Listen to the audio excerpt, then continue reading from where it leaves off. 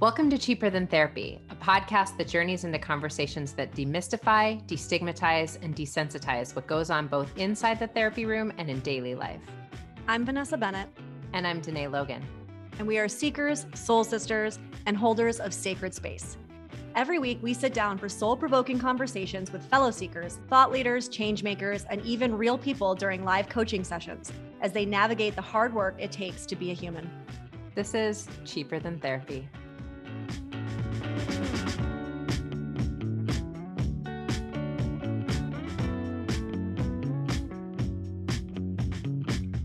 Hey guys, welcome back to another episode of Cheaper Than Therapy. Vanessa and I have someone today that we've been excited to talk to for a really long time now.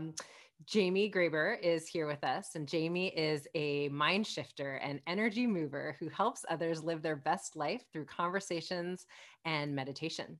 Welcome, Jamie. I'm so excited to hear more about this, and we're both so excited to meet you. I'm super excited to be here. Thank you. And I have to also say, she's also an author. Because you have written a book, right? I poked around. Yeah, in like a previous life. Yeah, in your background. I know you used to own a restaurant. I'm also a New Yorker, so I actually remember that restaurant when I lived there. And you're also a mama to a toddler. So we all have that in common. I am. I remember when I asked my doctor recently, I'm like, when do they officially become a toddler? Because he's 17 months. And she's like, when he starts toddling around. I'm like, oh, so he's a toddler. He's a toddler. Yep. I'm like, that's the answer. She's like, yeah, when he's just like wobbling. I'm like, oh, he's been wobbling for a while. I guess he's a toddler. And my question to mine was, when do they stop being toddlers? She's like, when do they stop? It could potentially be forever. Who knows? I might still be one. I guess my mom would say, forever. Well, so, it's funny. We actually have, I was just telling Danae before we got on, I feel like we have secondary connections because I realized that I think you were coaching or still are my friend, Melissa Wood. Mm-hmm. For a while. Love Melissa. Yep. We actually grew up together.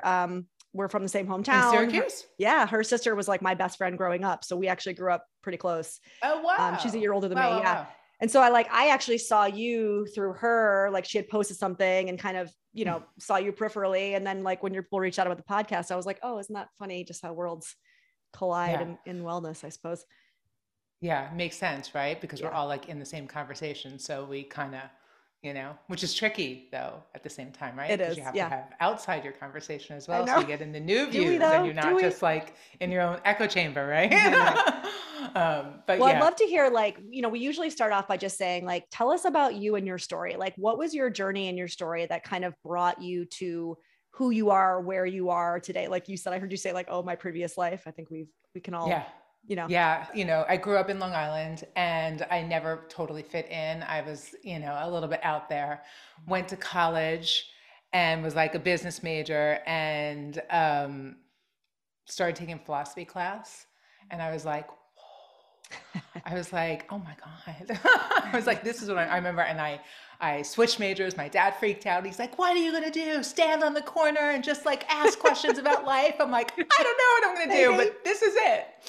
And so I wound up sort of following that, came into, and, in that whole exploration of who am I? Is what I think I am real, or is what the people are projecting on me? Because my thing is I grew up in this town that was affluent and I was known as very bitchy and jappy and all this stuff. But inside I'm like, no, I just want to be loved, and it's not that, and I had this really thing of people are seeing me in this one way, but it's so not who I am. And then I'm sitting studying philosophy, which was incredible for me, but also it became this really hard time at, at such a young age to really be confronting with what is real? Is this idea of me real, this kind, loving person I believe I am, or am I this jerk that they all think I am, and then understanding again, as I went later on, it's no, I was the jerk because I thought playing cool girl protected me, but really it just kept on, creating more and more and more and more. And so what happened though in college from that really inward thing that was happening for me, I developed a really bad eating disorder and I stopped eating basically. And it was very scary. And so I left school and moved back. When you grow up in Long Island, it's you have a path. And my brother followed it perfectly. You go to college, you move into the city, you go to the Hamptons in the summer, and it's like, and then you meet your person, and then you do, and like that's how it is. And mine was like, oh my God, I'm supposed to graduate, and instead I'm living on my parents' sofa. I can't get out of bed because I'm like 85 pounds, and I have no friends because they all left me because of this whole thing. And so from there was really a beautiful thing, because what wound up happening was is that I was no longer in this like very like small circle of what I only knew. And so all of a sudden now I was like in my city where I should be like with all these people that were exactly like me. I had to find this own thing because I wasn't like included in it. And then from there, I wound up working and moving to California because the job, we did events. And so I'd be out there. And like one day I was in an event and I was like probably at 24 or something. And I walked, I was in Santa Monica, and this was like way before like, you know, like tech hit Santa Monica and Venice. So it was like very different. It was like in, I think 2000. And I wound up seeing like a doorman building, like in the middle of Santa Monica on Ocean Avenue, if you know it. And I walk in, I'm like, do you have like short-term leases? And they're like, yeah, we have 6-month leases. And I remember calling my dad, and my dad was like, I'm like, Dad, I'm about to sign a lease. He's like, what are you talking about? He's like, you have an apartment in the city. I'm like, no, I'm in LA. And he's like, what are you talking about? And I'm like, my soul feels at home. And he's like, silent. And I knew no one in LA. And he was like, silent. And he was like, well, who am I to argue with your soul? Go. And my mom was like so upset. And I thought, the funny thing is like perspective, right? It's such an interesting thing for perspective and understanding what's happening at the time. Because my thing was like, my dad was so magical. And even though he wasn't into soul, he heard me and he saw me.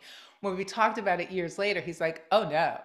He's like, I was like, if I tell her yes, she'll come running back in 6 months. If I tell her no, she'll move with that forever.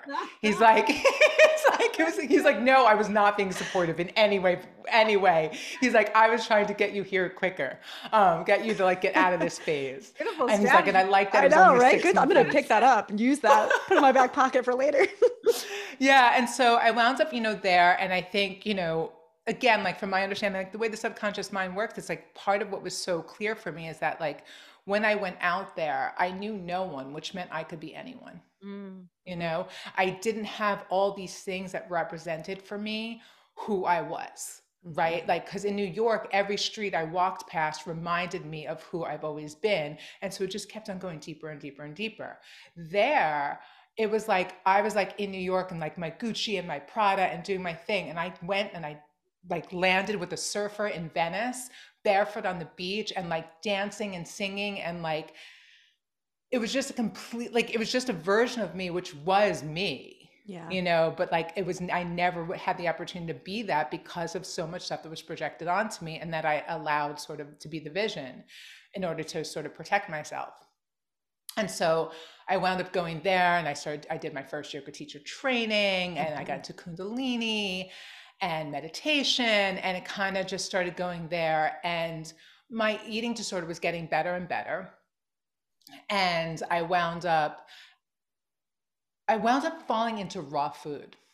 And it was like this thing that happened for me, where I started to get this connection between food and knowing that it's actually there to fuel you. And it actually isn't this thing to be scared of or any of this kind of stuff. And so I wound up in a teacher training, and it was like 30 days. And I realized that I hadn't thought about food at all, except for that it was raw, but I wasn't thinking of limiting myself or anything like that.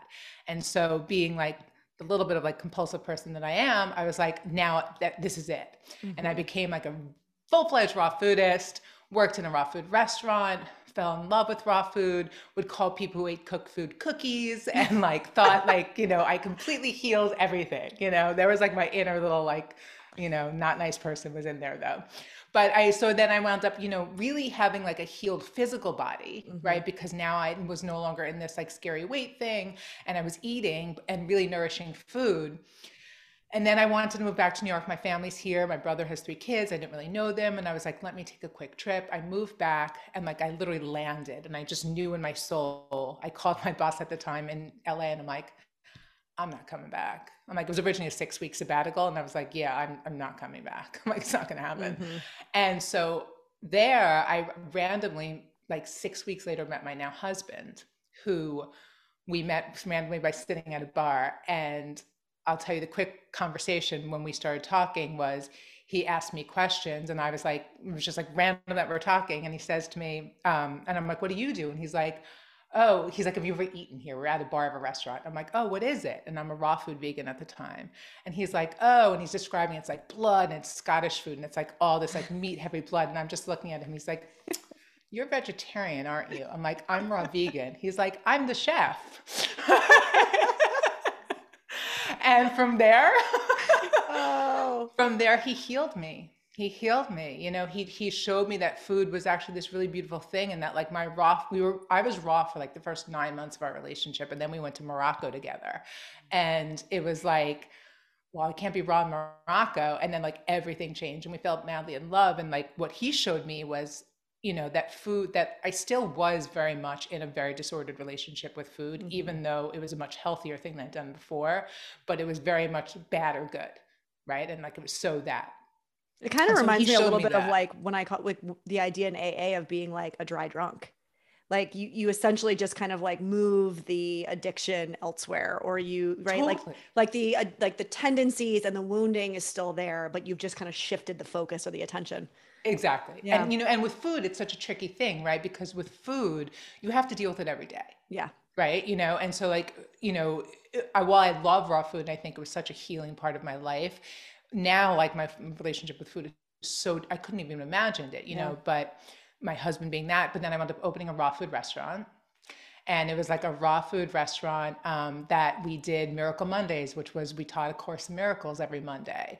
And it was like this huge community thing that happened. And, you know, it's funny how it all obviously lines up, but basically I wound up writing a book, having all the right people write about me, the New York Times about me. I didn't have any PR. Everyone like knew me, and I hated it. I hated it. I hated having a restaurant. The only reason why I had a restaurant is because my husband was a chef, and he wasn't the chef in my restaurant, but like it was so in that conversation, and he was always opening up places. So it's like, yeah, I'm going to open up a Made restaurant. sense. When I wanted to actually open up a store originally. And like all the reasons why I didn't want to open up a restaurant is why I closed the restaurant. And I knew it from day one. It's like staffing, all that kind of stuff. And so I was doing this like thing that I loved, and I really just wanted to create community. Like that's what I wanted. I wanted to be in the conversation of like healing and possibility at all times. And so somehow I decided to do a restaurant to do that. And I started having all these relationships with clients, and like, you know, because they would come in and I wasn't the person who was back in the food making it. I was the one who was chatting to everyone the whole time and talking, and then them sitting down, and a lot of them coming just to talk to me and kind of hear what I had to say and help them through. And so I started just coaching people through that. And then from there, you know, I worked with a coach, and I realized how miserable I was. And it was like, okay, like, what if ginger snaps isn't it? And I was like, well, what do you mean? How dare you? And then all of a sudden, like 6 weeks later, I'm like, not only is it not it, but like, landlord, here's the keys, I'm done. And then I never look at this again. And here I am years later doing what I love, you know, and working with people every day on like more of a, well, on a coaching level, and helping them, you know, transform their lives and know that like we can make choices that create a life beyond anything we possibly could imagine. And so God, that's you what I like did. speak to this idea so much of like doing things that make sense, or like things that we think we should do versus doing what the soul is kind of longing for, and having to And, kind of and stumble knowing the through. difference. Yes, right. Having to stumble through the process of figuring out which is which. Right. Yeah, and knowing that like everything could be turned to gold. You know, like when I look back on like Ginger Snaps, it was probably the hardest 5 years of my life. Like owning a restaurant in New York City. Oof. Yeah. You know, and all these amazing, you had mentioned I'm an author. I'm an author because someone came in and was like, I want you to write a book. Like none of these things were things I ever went after. So like on paper, you're like, all these opportunities, like you are supposed to be this like raw vegan restaurant person. Like this is what you're supposed to be doing. For me, what kept on happening is that we had lots of cleanses, right? And so like people were on juice cleanses, but originally it was a food cleanse. And then you got to give the customer what they want, which became the juice cleanse, right? And the problem for me is that like what was happening is like the success of my business was very much connected to what I thought was harming people, right? And I was having this like weird thing happen where it was like every time this beautiful thing happened for the restaurant, because you know that's how you did well in the restaurant, which you got these big cleanse orders. But I would see these women come in over and over and over and over again, wanting the juice cleanse, wanting the flat stomach because they hadn't eaten for 3 days. And I was just like, this is killing me. Like, this is like, I don't want to do this to someone. I don't want them to think that that's how you feel good, is when you haven't eaten for 3 days, but you've had a lot of juice, you know? And so, you know, if I was looking at the paper and sort of like the projection once again onto me of like, no, you're successful though. Like, this is successful, you know? And it was like, I had to look at that and be like, yeah, but it's like totally not filling me or feeding me or making me feel good. And knowing like, and having the, you know, I'm sure you deal with this a lot too. It's like, understand like my identity was that. And it's like one of the hardest things about like closing one door is understanding that like there's that version of you, again, through projection and through what you take on, that you have to put down in order to pick up something new. And that's really scary, you know. And that's what I did. God, you know, I'm just so struck, Jamie, by what I'm hearing is sort of like the perfection of how the path was unfolding, though. Even the way that you sort of, I mean, so many things about your journey up to this point.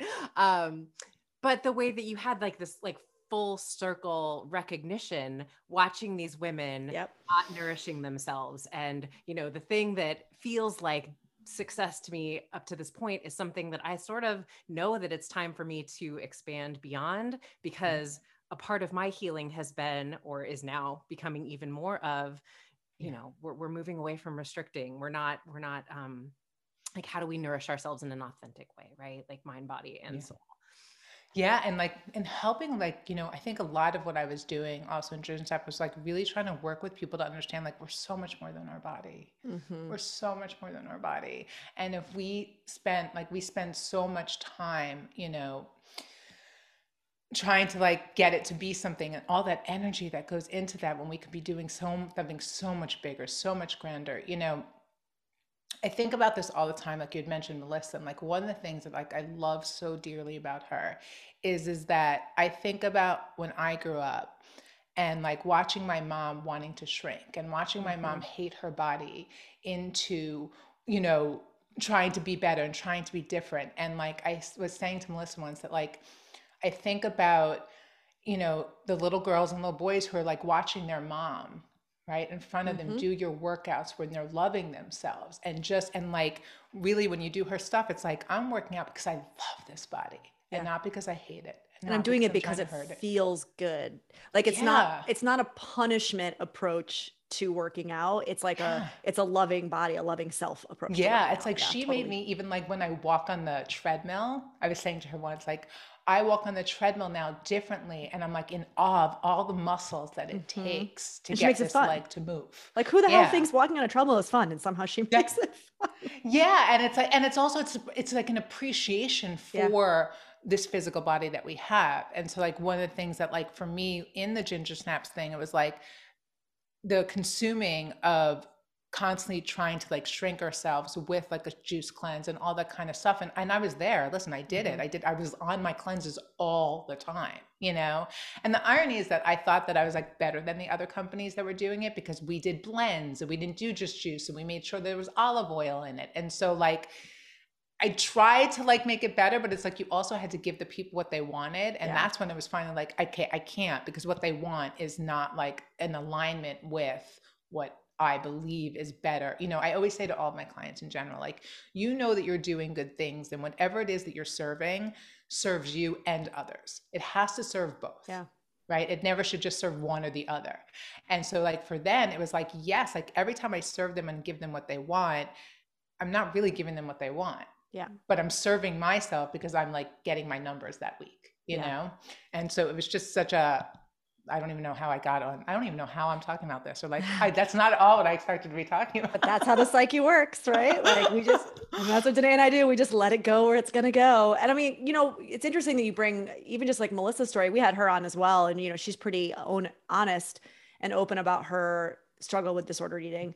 And what's interesting to hear both of you, right, speak about your journey and your story. And I know, Danae, you can probably speak to this as well from yours, is it's like, you know, it's the wounded healer, right? It's this idea of like, you have to go through this inner, very personal experience And if you're able to go through that and then come out the other side, what the gift that you have to give people is to almost be the walking, like, billboard feels like the wrong word because that feels aesthetic, but it's like this walking billboard of like the healing expansion is and possible. possibility. Yeah, like your expansion and possibility. And I think that like one of the things, you know, like one of the good sides of social media, right, is that you can see people and hear their stories and be like, oh, so it's not that wacky that I think this way. You know, a lot of what I work with too, let's say, is like anxiety and stuff like that, right? And it's like knowing that it's not that weird that you're having those thoughts. It's not that weird, you know, everyone talking about like imposter syndrome. And it's like, no, like everyone thinks it. Yes. Everyone thinks it. Like I'm sure you've seen like the Oprah when she talks about how like Beyonce like was on like her stage and like did this whole, she's like, she Beyonce'd. She's like, and then she comes at the end of the thing and sits down next to me and says, did I do okay? Yeah. Right? She's like, Beyonce wants to know if she did okay. So if you have imposter syndrome, know that like the best of the best have it. And it's like that understanding that like, when you see that someone has that and still was able to create something beautiful and incredible, it's like, oh, yeah. So I can doubt myself. I can sometimes like be mean to myself and think bad things, and I can still create a life beyond anything I can imagine. And I can still create and do and expand and inspire, right? And so I think it's really beautiful when you see all those stories of people who are, because we are, you know, I mean, you guys know, we're all the same. Yeah. We're all the same. We have all that same stuff going on. And like when you watch other people do it, you're like, oh, it's possible for me too. You know? I love that so much, especially as we're speaking to you about it, Jamie, because as I was listening to you tell the story of you moving out to California at this very young age. And I'm like, my God, so brave, right? Like how brave was this young woman, but also the way that you were speaking about yourself in the context of a soul. Like, when do you think you came into that awareness that I am a soul? I am not just this body that I'm inhabiting. I think for me, it was like, how it always is, there's always like two sides to everything. So the hardest thing was in my childhood, I was so different. I'm like this redhead. It was like before redheads were cool, you know, it was like, it was totally also really different. quick to interrupt you. You used the word jappy earlier. And what's funny is like, that's a very Northeastern saying. So for those people who are listening that don't know what that means, can you give the acronym really quick? It's now it sounds terrible. Like I don't want to get in trouble for saying it, but it's like Jewish American princess. Right. But I think it's important actually that you say it, because if people don't know that there's actually people say this in the Northeast, like it is a definition. And they probably don't say it as much. Not as much. I think it's definitely a generational shift, but in Syracuse, the conversation was always around, oh, it's the Syracuse University. It was like a lot of jappy girls. And so I grew up hearing that. So when you said it, just a conversation, I was like, I should probably stop you at some point and have you explain. Yes. Yeah. So it's not a great term. So anyway, continue. Redhead. But it was a very normal term. But like now I totally forgot what I was saying with that. You were saying you were very different growing up. Oh, so I was very different, like, because like I was like in like the popular group, but like not really included in it. And so like it always felt different. I talk about this in like my coaching program, where there was a day where like I was in summer camp and we went to flagpole and everyone was wearing red and it was Jamie Graber Day and they were all making fun of me, and like that was allowed. I'm like, that would never happen today. I'm like the lawsuits of what would have happened, but there it was like you just took it. And so I think because I was always in this like sort of like awareness of my difference between everyone else, that I would go and like my aunt, who is like such an interesting character in my life, she would give me these worry dolls at like 12. And she would tell me like just to tell them what I'm worried about, you know, and put them underneath my pillow every single night. And I'm like, but I need more of them. And she's like, you could tell each one two things. I need a village. She's like, you could tell them multiple things. It's not just one for doll. And I'm like, okay. And so it became this whole thing. And my mom used to tell me that like she's like, from a young age, I don't know what it was. She's like, you would get these crystals and you would get salt water and you'd put them by the window in the kitchen. And if anyone touched them, you would freak out. And she's like, and she's like, and you would try to light them on fire and you would do that. She's like, I'm picturing your like Jewish, like Long Island family being like, who the fuck is this kid? Yeah, because my mom was all for the jappy, you know, like she liked that part of me. Like she liked the spoiling. That was like to her, like the thing. And you know, my brother, I love him dearly, but like he literally is like, He went to Wharton, The he quintessential. graduated, he moved to the Upper West Side, Yep. he went to the Hamptons in the summer, met his wife, you know, I love her dearly, but like she goes to Soul Cycle, you know, like, and they're amazingly happy, you know, and they're amazingly happy. They're living within the kind of structure that, you know, is expected in a way. Yeah, and they never like needed to do something differently. And and the funny thing is, like, my brother had red hair too, but he didn't have the same struggles as me. He was at the same camp. It wasn't John Graber Day. It was Jamie Graber Day, right? And it was like, and so he didn't like he never had like a lot of the friction that I did. And so while it was like so hard, and like I had Porter obviously very later in life, and part of it is that like my childhood, I think for me was like so hard because of how it felt, that I just didn't want to have a kid because I didn't want them to have to go through all the pain that I went through. And then now, you know, it was really when I got very deep into my practice that it became very clear, like, oh, I could do it differently.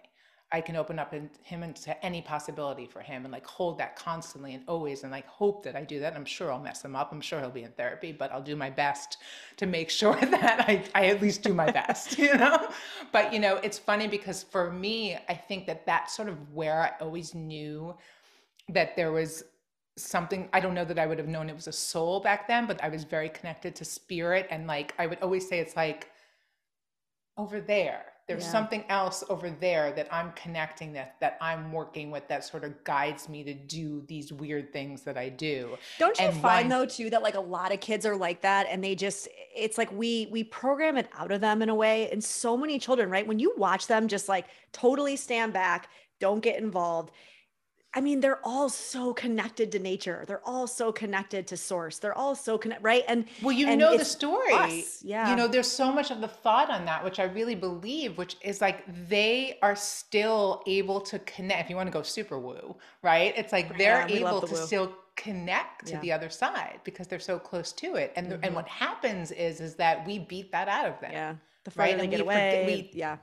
We forget, like, you know, I went through a lot to get pregnant, and what I learned was it's a freaking miracle that any of us are alive. The amount of things that have to go right in order for you to be on this planet is unbelievable. And so it's like the older we get, the more like in society and structure we get, the quicker it is to forget the magical beings that we are. And the fact that we're miracles. And it's like, he still remembers he's a miracle. He still remembers the stars and the lights and all the things that like are like, woo. And it's like, we wind up getting, you know, I always say like the perfect balance, right? Is that you have to be able to be like grounded enough where you could like push into the ground so you can reach for the stars, right? So you have to be in both places. And I think that the problem is that we get so earthly that we forget about the stars. You know, and I think that like the hope is that, you know, what I try to do with people is like just have, and you can't just be in the stars either, because then, you know, we are earth beings. And so we want to make, you know, use of the time in this planet. And so it's like having the two of them working together is what we want. And so like my hope, you know, for Porter is that like, you know, in Connecticut, for our house in Connecticut, like my husband's really mad at me because all I want it to be like all black, but stars everywhere. So he's just like in the universe. And well, it's just like, that's like a really dark room for a child. I'm like, but it'll be like all these stars. And he's like, but it won't. And it'll be weird. Oh God, and ironically, he's like, let's just do like a big forest. I'm like, yeah, but that's like really Earth. I'm like, I just don't want him to just think about the Earth. I'm like, it's amazing how we find each other though, because you two sound like the quintessential, like the opposites attract, you know, the way that we challenge each other, all the things. Well, yeah. And that was like what we were saying at the beginning of the conversation. It's like, you want to make sure that you're not just sitting in conversation with the people who are agreeing with everything that you think. Because I said yes to him when we first started dating, because I was engaged when I lived in LA, and like I blew that off, and then like I moved in with like the 19-year-old model and like lived with him, and I'm like, why don't I just date? There's something called dating. Like, let's see what that would look like. And I moved back to New York, and I'm like, I'm gonna say yes to every single person. I don't care who it is. I'm saying yes, and I'm just gonna like not move in. You saw my eyebrows raise. I'm like, I know. That's why I said, I'm like, are you listening to this? And I wound up going and saying yes to him. Like, listen, like I'm 9 years older than him. He is like, the furthest thing from Jewish, grew up in like Dallas. We went to like finishing school where like I ate like paper plates. He like, uses proper like silverware. It's like I'm screaming. I'm like the loudest person in the room and he's like super reserved. I'm a Scorpio insanity. He's a calm Virgo. Like they're literally like we are so different. And I've become the most incredible version of myself because two things. The things I'm super passionate about, like I'm super spiritual, and he's like, prove it. If you prove it, I'm there. He's like, but if you can't prove it, I can't do it. Right. And so for me, it's like the things that we really disagree about, I actually get to believe even more so in because I'm like, even in you coming up against it, not agreeing with you, I'm still full in awareness that I'm a magical being, and that like magic exists. I'm full aware of it, right? And then there's also like speaking today's language.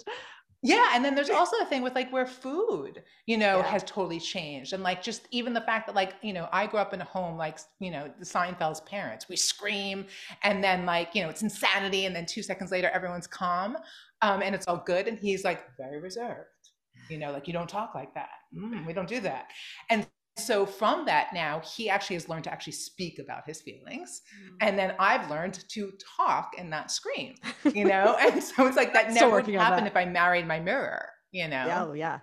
And so I think that like I love anyone who's dating who's listening to this, go on a 2-month thing of saying yes to every single person because like there's so many magical beings out there. I heard, but you got to leave your house, Danae, Miss Introvert. Oh, I'll tell you this. My mom used to say this to me all the time. So since you're dating, my mom used to say all the time is that like, if you want something, you have to show the universe that you want it, right? And so it's not going to knock on your door, and it could knock on your door, but only if you've already signaled to it that that is what you want. So I always say to everyone, go on the apps, not because it means that you have to meet your person on the app, but it means that you're conversing with the universe, which we're always doing, saying, I want this, and I'm willing to do whatever it takes to get this, because we can have anything that we want if we're willing to do whatever we need to do to get it. Yeah. Right? I used to tell my clients, like, it's like cracking the window. Like you got to crack the window because you can't keep it sealed and be like, I just don't understand why they're not coming in. Like why there's no breeze. And it's like, well, it's because your fucking window is shut. Like you got to crack it at least, And the truth is that you wind up like, and you do it lightly. It's like when I went out with my husband the first time, like it was the first like 8 months, we were like completely casual, like literally like being like, I would never date you, dude. I would never date you. And here we are married, 11, I think 12 years we're celebrating, something like that now, and it's like, it never would have happened because again, if you think about the way the subconscious mind works, it's like, I'm creating from what I've already seen happen for me, and none of that has worked out. Yes. And so I keep on pulling it back in over and over and over again. And I wonder why it's not changing. And it's like, well, if I trust that there's something bigger outside of me and I make choices with that trust, right, I can be led to a place more magical than anything I could have imagined. And if you ever read about my like fertility story, like it's all about that. It's like, you don't have to know exactly how it's going to happen, but you have to know that you'll do anything it takes to get there. And like, I'll say this too. I think love is the most important thing in the world. I think we're all here to love. And that is loving our friends, loving our family, and loving our partner, whatever that looks like, or multiple partners. And I think that we protect ourselves, and it's so easy to like stay inside and to stay isolated. But one thing that we all know from what we know, we have one time here, right? And we don't really want to spend it watching Netflix. Sometimes we do, but we don't want to spend it the whole time because people are annoying and people are amazing, right? And so you want to experience it. And even in the relationships that don't work out, there's so many beautiful moments and times and lessons from it. And if we have that relationship with dating, it takes all this pressure off of thinking like every time I date, I have to find the one, when instead like find a list of places that you want to go. Are you in, I see a surfboard in your background. Where are you? Are you on the West Coast? We're both in LA. Oh, I'm so jealous. Okay. So for example, like you feel like a bunch of hikes that you want to go to, or a bunch of things that you want to do. And instead of making it like, oh, I need to find the man of my dreams and like, or woman of my dreams, and I need to do this. It's like, instead, I want to go on this. Let me just find someone on an app who wants to go with me. And let's go have an experience together. And let's not make it about us doing something, huge together, like building a life. Let's just like go on this hike and let it be that. And then who knows, maybe all of a sudden that winds up being the one. Who knows? And so when I moved back to New York, my experimentation with just saying yes was like, what would it be like to meet people who are like, would never even be something I would think of?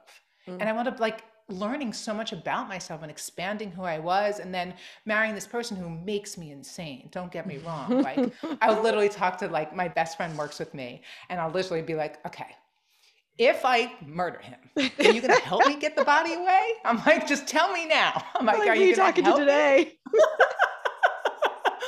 But also, like, how much are you a so friend? Challenging. Like, come on.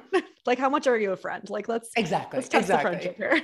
But and so it's like, so it's not even like I have this like perfect relationship. He like literally makes me nuts. But I'm such a better version of me. I'm such a more interesting version of me. And it's because I said yes to someone who never in a million years would have been someone I normally would have said yes to. And the only way I was able to is because it wasn't like I was saying yes because I thought he was the potential of my life partner. Yes. And I think that's where people kind of do weird things with dating, is that they Too much pressure. Yeah, there's so much pressure. And then there's so much projection, so much projection. So you go out there. I mean, yes. And I feel like I need to practice what I preach more. I sort of allow myself to be content with Vanessa being the yin to my yang a little bit too much, I think. But I do wholeheartedly agree with what you're saying. And I think I lead singlehood groups where I say something very similar, right? Like, how do we just be curious about meeting people?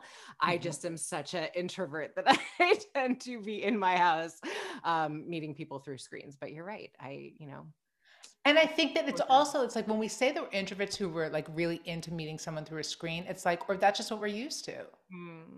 Right. See, I talk a lot about this idea of like right. Jung talks about introversion, extroversion. It's more about like inferior functions, meaning, yes, it's great to understand this is how I am and this is how I show up in the world. But when Jung created those terms, he was really doing it in a way to say, understand what your inferior function is as well, so that you can lean into the discomfort of then strengthening that inferior function. It wasn't to then say like, well, this is how I am and this is just how I'm going to be, right? Not that you're doing that tonight, but it is, listen, I push you. Tell me this often. So yes. But it's the same thing that I will say with people when they talk about like astrological signs, right? Or even human design or any of that. I'm always like, I'm a Scorpio. So that doesn't mean that I get to stay a hot-headed, jealous lunatic my whole life. It means these are some things I really got to work on, right? I always teach about the moon cycles, and part of it is like with each moon, there's different aspects of that are brought up by the different signs. And so like everyone, whether you're that sign or not, during each full moon, sort of like that version, that aspect of you where you need to heal is brought, like the light is shown on it, right? And so it's like, so everyone during, let's say, a Scorpio full moon is having a notice of maybe like where they might have more jealousy, where they might do these things that are irrational, and like, how can I then speak to it so that I can notice it and then come to a place of choice, right? Instead of, because like when we say like, this is how I am, well, no, that's the reactionary pattern that you are. It's not who you are, you know? It's what feels and normal. I think that's, you know, one of the things is that like we are so habitual. And it's like, I always say to clients too, it's like, you're saying you're that way because it's familiar, but you're not happy and it's not living and you're not getting what you want. And so are you going to keep on collapsing into that version of you? Or are you going to say like, well, what if I experiment and for the next month choose differently, say, this is what I normally would do. And now I want to choose differently. And just see for 1 month playing with that, like, what could that look like? What could that feel like? How could life be? My aunt, so my lovely aunt, so my aunt and her, we have like a very intense relationship because she never had children, and she kind of, she like worked in rock store and like rock music. She like grew up she like, you know, was young in the city and then moved to Florida, and like this beautiful, incredible woman. And, you know, she never had kids and she never got what she actually wanted. And so she and I have had friction because my mom is the complete antithesis of her. And so she would always look at me and be like, oh, but if like you were my daughter, like you would have been and I probably would have been this very similar to who I am now, because she is so much of that part of me, but we've had friction. And because I'm also the girl who like loves the Celine bag. I love them both, you know, like that. And you can love them both, you know. But one of the things, I recently saw her in Florida a few weeks ago, and we were sitting down and talking. She's like, you know, I do a lot of your moon stuff. She's like, and I was looking and I looked back onto like her old journals that she found, and she used to do morning pages, right? Julie Cameron's morning pages. For those of you who don't know, it's like the idea that as soon as you wake up, you just write 3 pages and it's just like a subconscious dump, whatever came from like dreamland. So you can sort of understand your inner stuff. And it's like very free flow. And I do it with clients all the time, but she was telling me that she would do this. And what she realized, she's like, from looking into your workshops and doing that kind of stuff, she's like, I realized that like I wrote all these things I wanted, but I never took any of the steps to do anything about them. And so while I had a great life, and she did have a great life, and she's having a great life, she's like, you know, more social than I am, but she's happy. But like she said to me, she's like, I didn't get what I wanted, because even though I would write it down and know it's what I wanted, I didn't know. She's like, I love what you're doing because you're telling someone, now look at it. And now what are you doing to make that happen? This is so much of what we see in therapy, though. I mean, I find so often that people expect therapy to fix their problems. They expect therapy to find them a man. They expect therapy to solve, right, the inner turmoil. And it's like, no, the purpose of therapy, you know, is to hold a mirror and maybe help you see the patterns and help you see things in a way that you wouldn't have been able to articulate yourself. I can't do the work for you, right? It's like my partner John always says, it's like it's 50% revelation. I love him, by the way. Yeah, me too. 50, and he also drives me crazy, right? 50% I revelation, not. 50% action. Like revelation's only half. It's only 50%. If that were a test, you'd fail. You know, so you got to do the other half. And I say that all the time to everyone. It's like, you know, part of like, so like my work, right, is like similar in the sense like there's always going to be a conversation because you have to have that cognitive understanding of what's happening. But then also we have to understand that like something has to happen on the subconscious level because otherwise our habits and our patterns and our ideas of ourselves is too stuck, right? Because the subconscious mind is leading. And so I have to do some work, which is why I think meditation is so important, especially connected to that conversation of change and transformation, because it's like, I need these seeds to not just go in on this level. I have to have them go where my patterns and where my habits are stored so that I can start doing different things, right? And then part of it also is like, with an awareness from a therapist, from a meditation practice, from just a quiet practice, whatever that looks like, is like, oh, that's where I'm doing that thing, right? So like you'd be like, oh, that thing that Vanessa says I do when I stay and I hide inside, I'm doing that right now. It's like, okay, is that going to lead to what I want? No, because I'm clear of what I want. So even though I don't want to leave right now, I'm going to go, and I might just go to Erewhon, and I might just like, you know, go and just put a smile on my face and see if I can just smile at anyone. And maybe that's my whole activity that day, right? But at least I'm taking these like earthly steps that are like, yes, like that would be much more connected to the outcome that I want versus me being like, oh, that's just me. I just stay in. That's what I do. I stay in, right? I love what you're saying so much because I feel She's like, I don't want to shake you. I'm putting on blast. Like, I'm yes, like, I believe the universe speaks to us through people. So thank you, universe, for sending Jamie to speak to me on this note, because I feel like so often when I'm working with single women, for instance, I will sort of feel like so much of, you know, our left brain masculine energy of like, no, I'm going to make this happen and I'm going to conquer and I'm going to figure out how I'm going to find my man. And I'm like, I don't know. I think there are some things in life that work that way. I don't know if love is that way. I think it's a little bit of more of you receive who you are meant to receive in terms of, you know, connection and partnership. But I love what you're saying about sending these messages to the universe that you're open by sort of, you know, looking at what you want and saying, here's way I'm going to signal to the universe that, yes, I am open to this. I'm not attempting to control it. I'm not in the space of thinking I'm going to figure it out, but I'm open to receiving. And here's the nudge to show that I'm open. Right. Yeah. And I think you're right. Cause I think especially a lot of like entrepreneurial or even just like any type of successful woman, or anyone looking for partnership, not even just staying in woman. It's like, because you often have a path and you've done well in it, and it is more of that forcing masculine energy, where you think that if I shine it on this way, I can. So it's like, let me get on the apps. But it's like, I'll say to everyone, like, it's not let me get on the apps. It's like, oh, let me also, like, I can try to get on the apps and I can try to do this and I can like let it be. I say to people, so like sage your phone, like do like have a beautiful ritual around being on it, and like soften, because like as you said with the feminine, like in the feminine energy, like if I'm like this, I'm really, really constricted because I'm like go, go, go, go, go. And if I'm looking for a relationship and I want it, it's like I have to be in some kind of receive mode, right? And so like I can't be controlling. I can take actions and surrender. right? So like you're doing those two things at the same time, where it's not like you have to have a date lined up every day. It's not like we're saying, like, I think it's like creatively looking at all the different ways of possibility and being like, God, universe, spirit, whatever you call it, show me. And I'm going to take some earthly actions, and I'll let you, whatever one you think is the way it's supposed to be is how it will be, and I'm just in trust, but I am willing to participate in the process. Yeah. The participation. Because it can't get dumped on your door, like maybe, but like, here's the thing. Like, I believe that like, maybe like it literally could be like some person knocks on your door and they were supposed to go to your neighbor. And it's like, this is like, they can land on your door. So like, I used to say it to my mom all the time, like, I believe in magic. So like they could land on my door. Like they literally could knock on my door.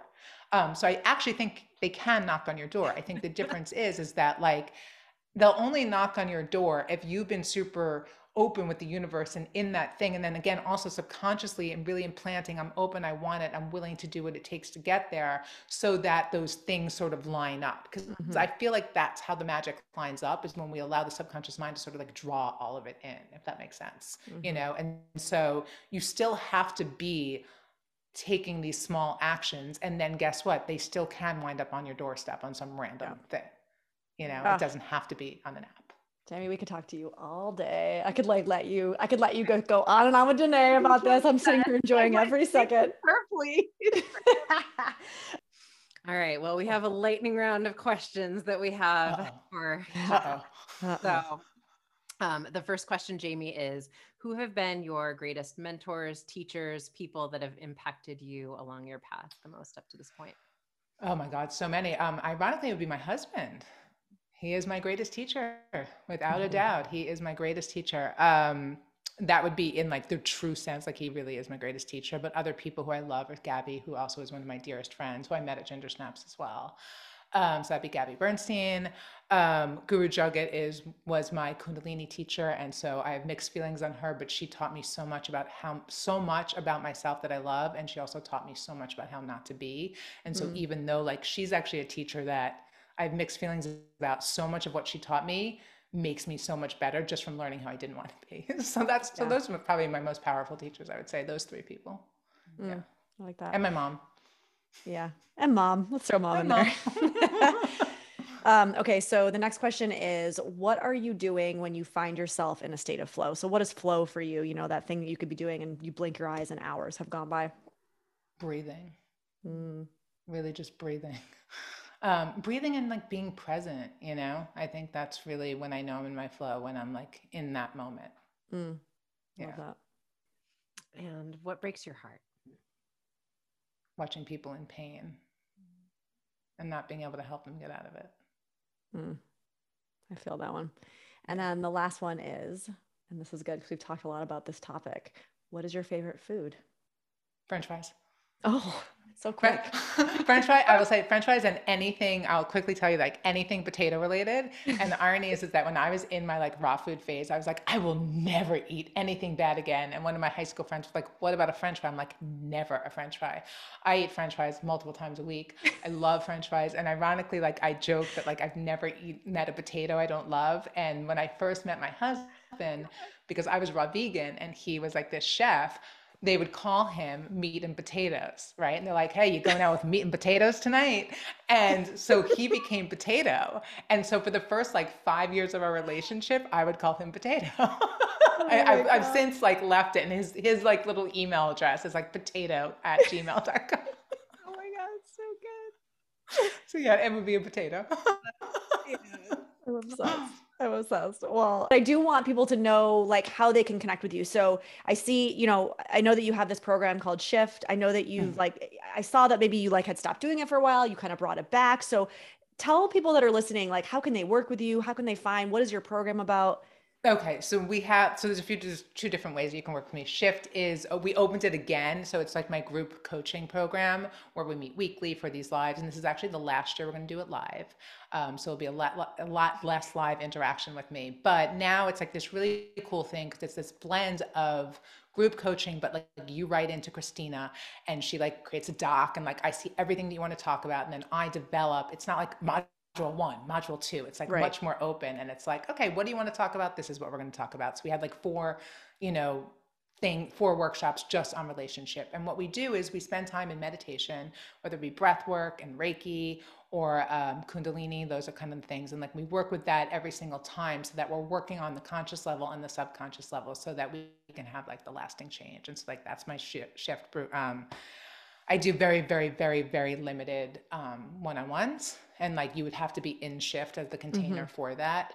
And then we also have, which we're just starting to open up differently, but I used to have these moon workshops that were done, and now we're just doing it as a moon subscription, because again, like just working with moons is like one of the most powerful things you can do because of all the intention that happens with every full and new moon. It's like with every new moon, I am putting in all my intentions, and with every new moon, I'm doing that. With every full moon, I have to make space, right? Because there has to be something in it. So I have to find out what I need to release so that those intentions can keep going in. And so I have like a moon club that kind of works with that energy that you do with every single month.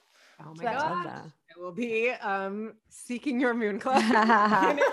And so you're on Instagram as Organically Jamie. Your website's the same. Instagram is Organically Jamie, and my website is organicallyjamie.com.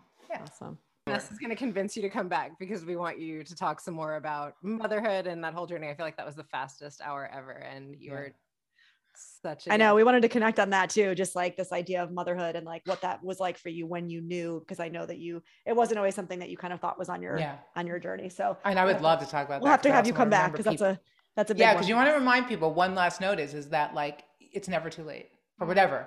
Yeah. Even motherhood. It's never too late. Never too late. Wow. Yeah. Such a gift to meet you, Jamie. Thank you so much. Thank you for having me. I really, really, I love this. This was like, I was not looking forward to it because I'm so tired because I haven't slept because of my little one, but like, I loved it. This just gave me life and energy, and it felt very in flow. It felt very in flow. Same. I know. All of a sudden I was like, oh my God, it's been an hour. It was the fastest hour ever. That felt like 5 minutes. Thank you. Hi, Jamie. Thanks for joining us for this episode of Cheaper Than Therapy. Be sure to share it with a friend, subscribe, and give us a 5-star review on Apple, Spotify, or wherever you listen to your podcasts. And if you want to connect with us more, find us on Instagram at Cheaper Than Therapy, the podcast.